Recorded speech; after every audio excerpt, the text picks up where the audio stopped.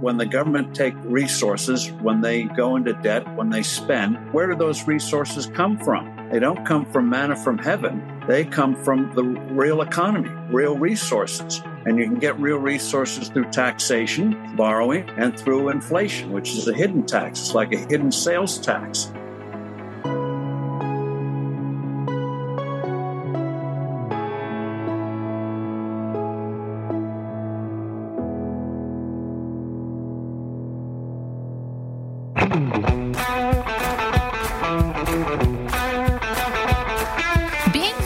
Is about more than just a regular gym routine. When was the last time you checked on your financial fitness? If you're feeling like you're falling behind, Ed Siddell is here to help with The Retirement Trainer, a podcast about helping you get into better financial shape. Every week, Ed talks about things you need to know to become more financially fit for your future. Learn about things like how much money will you need, financial mistakes other people often make, and how you can avoid them. Plus, details on the Retirement Fitness Plan, a plan Ed personally created to help you get to and through retirement by focusing on 5 key areas of your financial life. Learn more about the Retirement Fitness Plan when you visit egsifinancial.com and click on Processes. Then subscribe, follow, and listen to The Retirement Trainer on Apple Podcasts, your iHeart app, or whichever podcast platform you prefer.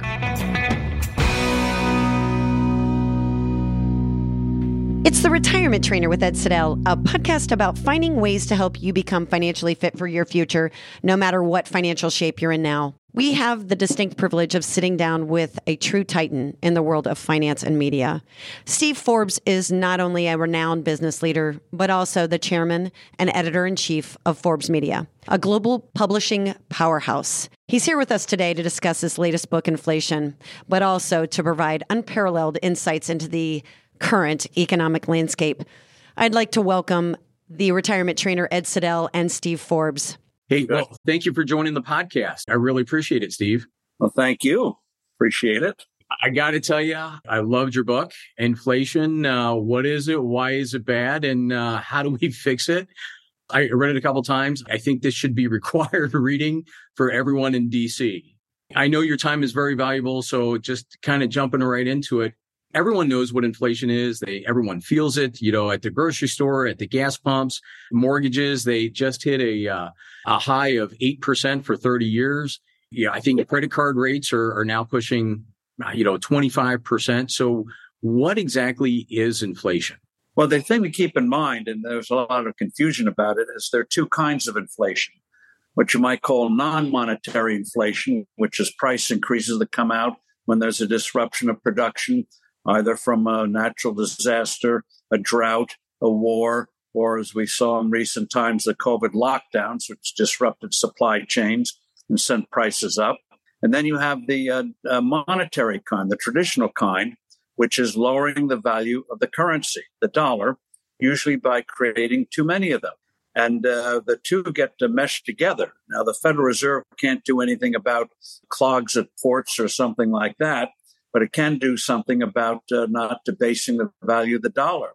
What's amazing in all of this discussion is that there's no reference to the value of the dollar, the integrity of the dollar. And so the Fed has this strange idea, which has been around for a long time, that the way you conquer inflation is by depressing the economy. They don't realize the rising prices are a symptom of debasing the currency, lowering the value of the dollar, not the cause. So, they can depress the economy as they're doing now, bring prices down. But what that means is that when they decide, well, the inflation's away or it's come down, let's stimulate the economy again, they're back in the same old rut. I was just looking at the news. The Feds continue to say that they've got inflation under control. I just heard the Atlanta Fed today. I don't know if you saw this, but they actually said that it's under control and they believe that inflation is going to be back down to 2% next year and we're not in danger of any kind of a recession and interest rates will fall. So there's so many mixed messages that we continue to hear from Jerome Powell, the Federal Reserve. But number one, I guess there's so many questions in there. So the first one is, why did they even pick 2%? Do you think that that's really even possible? I can't figure out the 100-year average 3.25%. Yeah, well, what they have done is they picked that 2% out of the air. When the gold standard was abandoned in the 1970s, central bankers were wondering, what metric do we use? So in the 1980s, the Bank of New Zealand, the New Zealand central bank said, hey, why not 2%? Why 2? Well, 0 is too close to deflation. So let's have a little cushion in there, 2%. And so that's how it came about. More and more central banks adopted it. So now it's a holy writ. And that's how they came up with it.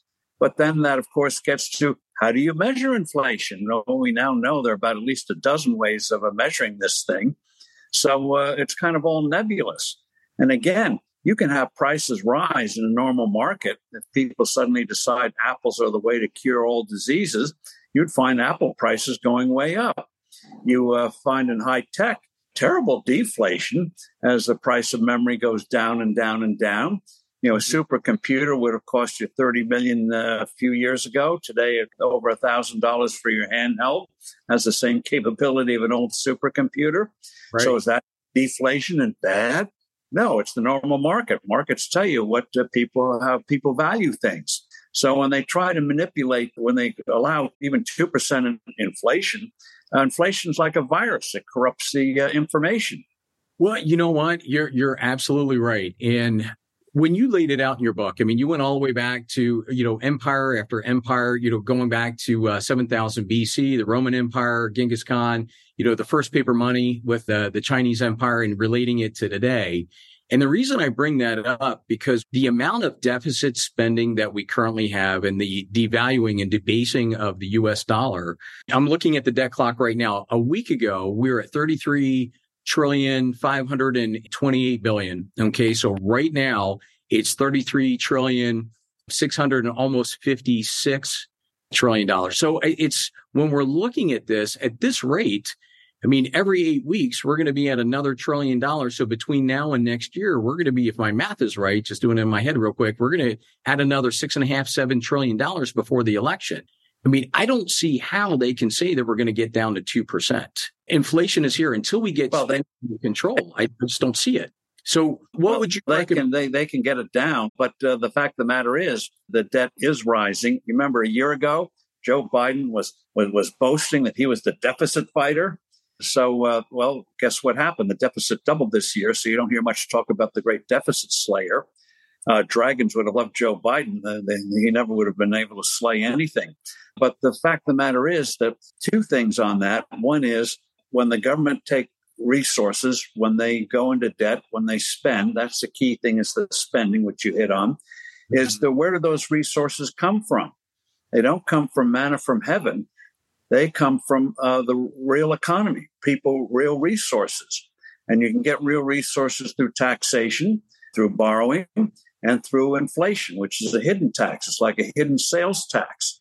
Like in Europe, they have the VAT, the value-added tax. You don't see it in the price, but it's embedded in. Well, inflation's embedded in the prices you pay. So, we can borrow more, but make no mistake, it hurts the economy. It slows growth.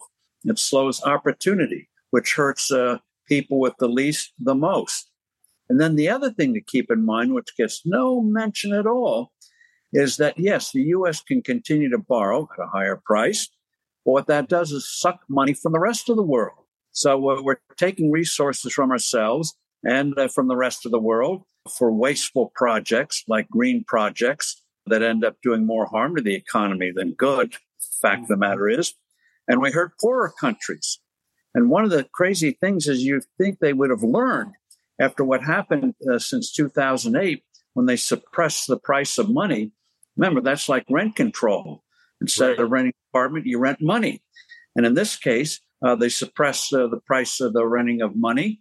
And guess what happened? It hurt small businesses because it distorted the market. The Fed was sucking up all the short-term money.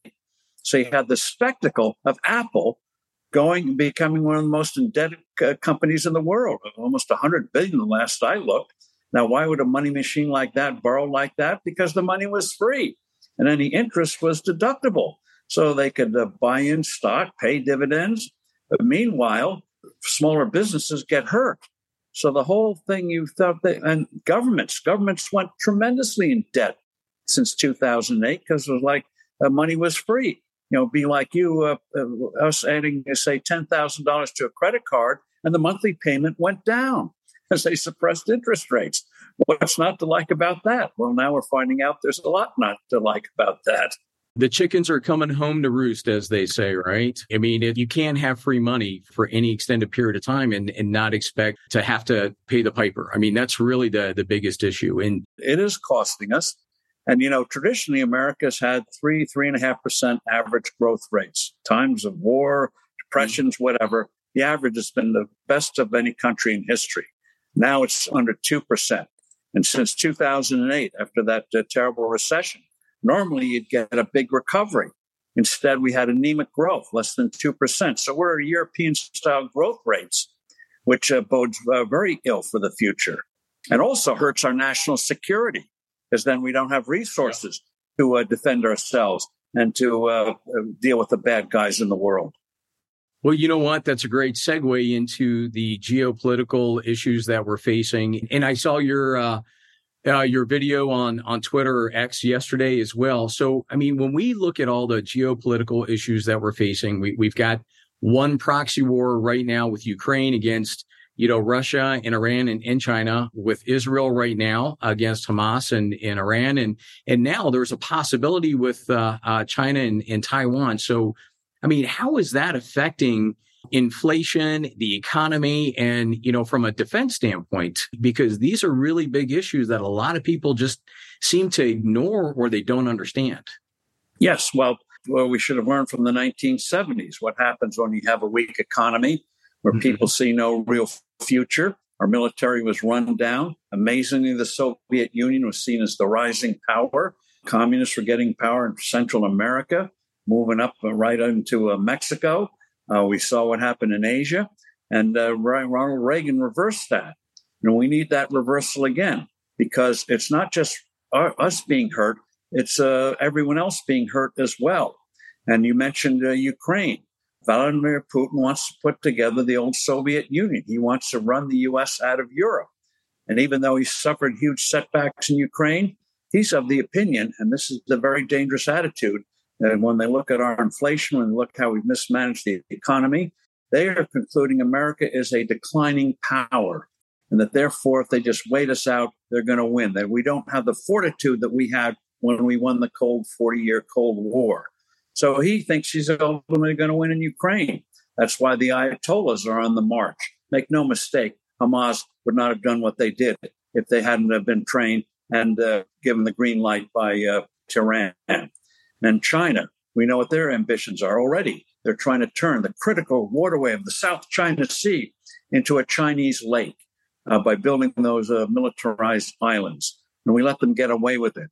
So they think they keep pushing. And so it's going to become a more troubled world. And that's why we got to get our act here at home to show the world, no, we had a detour, but we're back on track again. All right. So, Steve, how would you fix what's going on right now? You come up with a very good solution in your book. But, I mean, what would you do to fix what we're going through right now? Well, on the home front, first, take that admonition they used to teach medical students, don't harm the patient, and stop harming the economy. I mean, we should not have regulations that banning gas stoves or turning dishwashers into things that take 10 hours to do what used to be done in an hour. Cease that stuff and do what Reagan did. Cut tax rates, stabilize the value of the dollar, then rebuild our tattered military, unleash our great technological prowess. There's some great stuff going up. There's a material now, carbon material, called graphene. It was discovered almost 20 years ago. It's 200 times the strength of steel. They're able to pass through electricity at several thousand times better than copper and other fantastic things. The trouble was it was very expensive to produce. Now they're making breakthroughs to make it affordable. And so you look at something like that, which can vastly extend the strength of highways and have medical applications, make buildings stronger and stuff like that. So when you look at the healthcare side, the time is going to come if we allow the research to go forward, not have the government kill it because of a socialized system where you're going to be able to replace hearts and livers and kidneys, like you do a tire on a car. So these fantastic breakthroughs are in the future if we just get things right. Well, I've been saying this for a long, long time. Everyone says we have a revenue problem and went from that to a spending problem. I've been saying, this isn't a Republican or Democrat thing. I mean, we have a leadership problem is what we have. All right. So from, an investment standpoint for investors, I mean, where should investors go? Is there a safe haven? I mean, personally, I like commodities right now. I love oil. I like gold. You mentioned in your book, we were looking at orange juice, OJ, the beginning of the year, I think it was around, $28. Yesterday, it closed just under 70. So it's outpacing the S&P. But what are some safe havens that you see right now? Well, if you're going to go on things like commodities, you really have to do your homework. It's not like buying an index fund and just tossing it on the shelf, so to speak. Right. You have to be really in on it and all the ins and outs of supply and demand. But you should always have a little bit of gold, not as an investment, but as an insurance policy. Like you have a homeowner's insurance for, in this case, the depredations, the destructive forces of the government. So you should have some of that. And I prefer in terms of gold mining, but probably just have the stuff itself, the coins themselves, the bars themselves. And in terms of commodities, there are some funds there. But again, you got to do your homework because that is not just inflation, but supply and demand. Mm-hmm. And then two, as everyone has pointed out, look at the dividend stocks. As you know, S&P 500 has the aristocrats of companies that have increased dividends for 25 years or more. Now, that doesn't mean all of them. I think last I looked, there were 63 companies that had that record, but probably at least 10 are not going to do it this year. So you have to have a diversified portfolio. But the nice thing about dividends is, one, you're getting cash. And then two, a company can respond to a different environment and increase payouts in the future, or at least put themselves in a position where they can increase payouts in the future, which is unlike a bond. So bonds, as you know, if you bought some of those cheapy zero coupon bonds, you're way underwater today.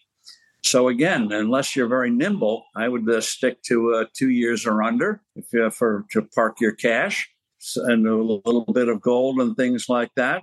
So you can try to put some armor up. And if you find a special situation, know that 9 out of 10 aren't going to work. But if one does work, you're set in a very good path. That requires homework as well. Well, that is great. Well, Steve, I really appreciate you joining the podcast. I know we're right up against it. You've got some other commitments. So thank you so much for joining us. And hopefully you'll join us again. So thank you. We'll look forward to being with you and keep up the good fight for sanity, which for some strange reason is in short supply today. That's where the real shortage is. Sanity, common sense. Common sense. Yes, I agree. All right. Thank you, sir. Thank you. Well, to say thank you to Steve Forbes for all the time that he provided today and all the amazing insights that he provided to our listening audience. If you have additional questions or if you'd like to talk to Ed, please reach out to us at 614-526-4118, or you can send us an email at info@egsifinancial.com, or you can schedule right on our website at egsifinancial.com, and you can go and slate some time to speak with Ed. Thank you.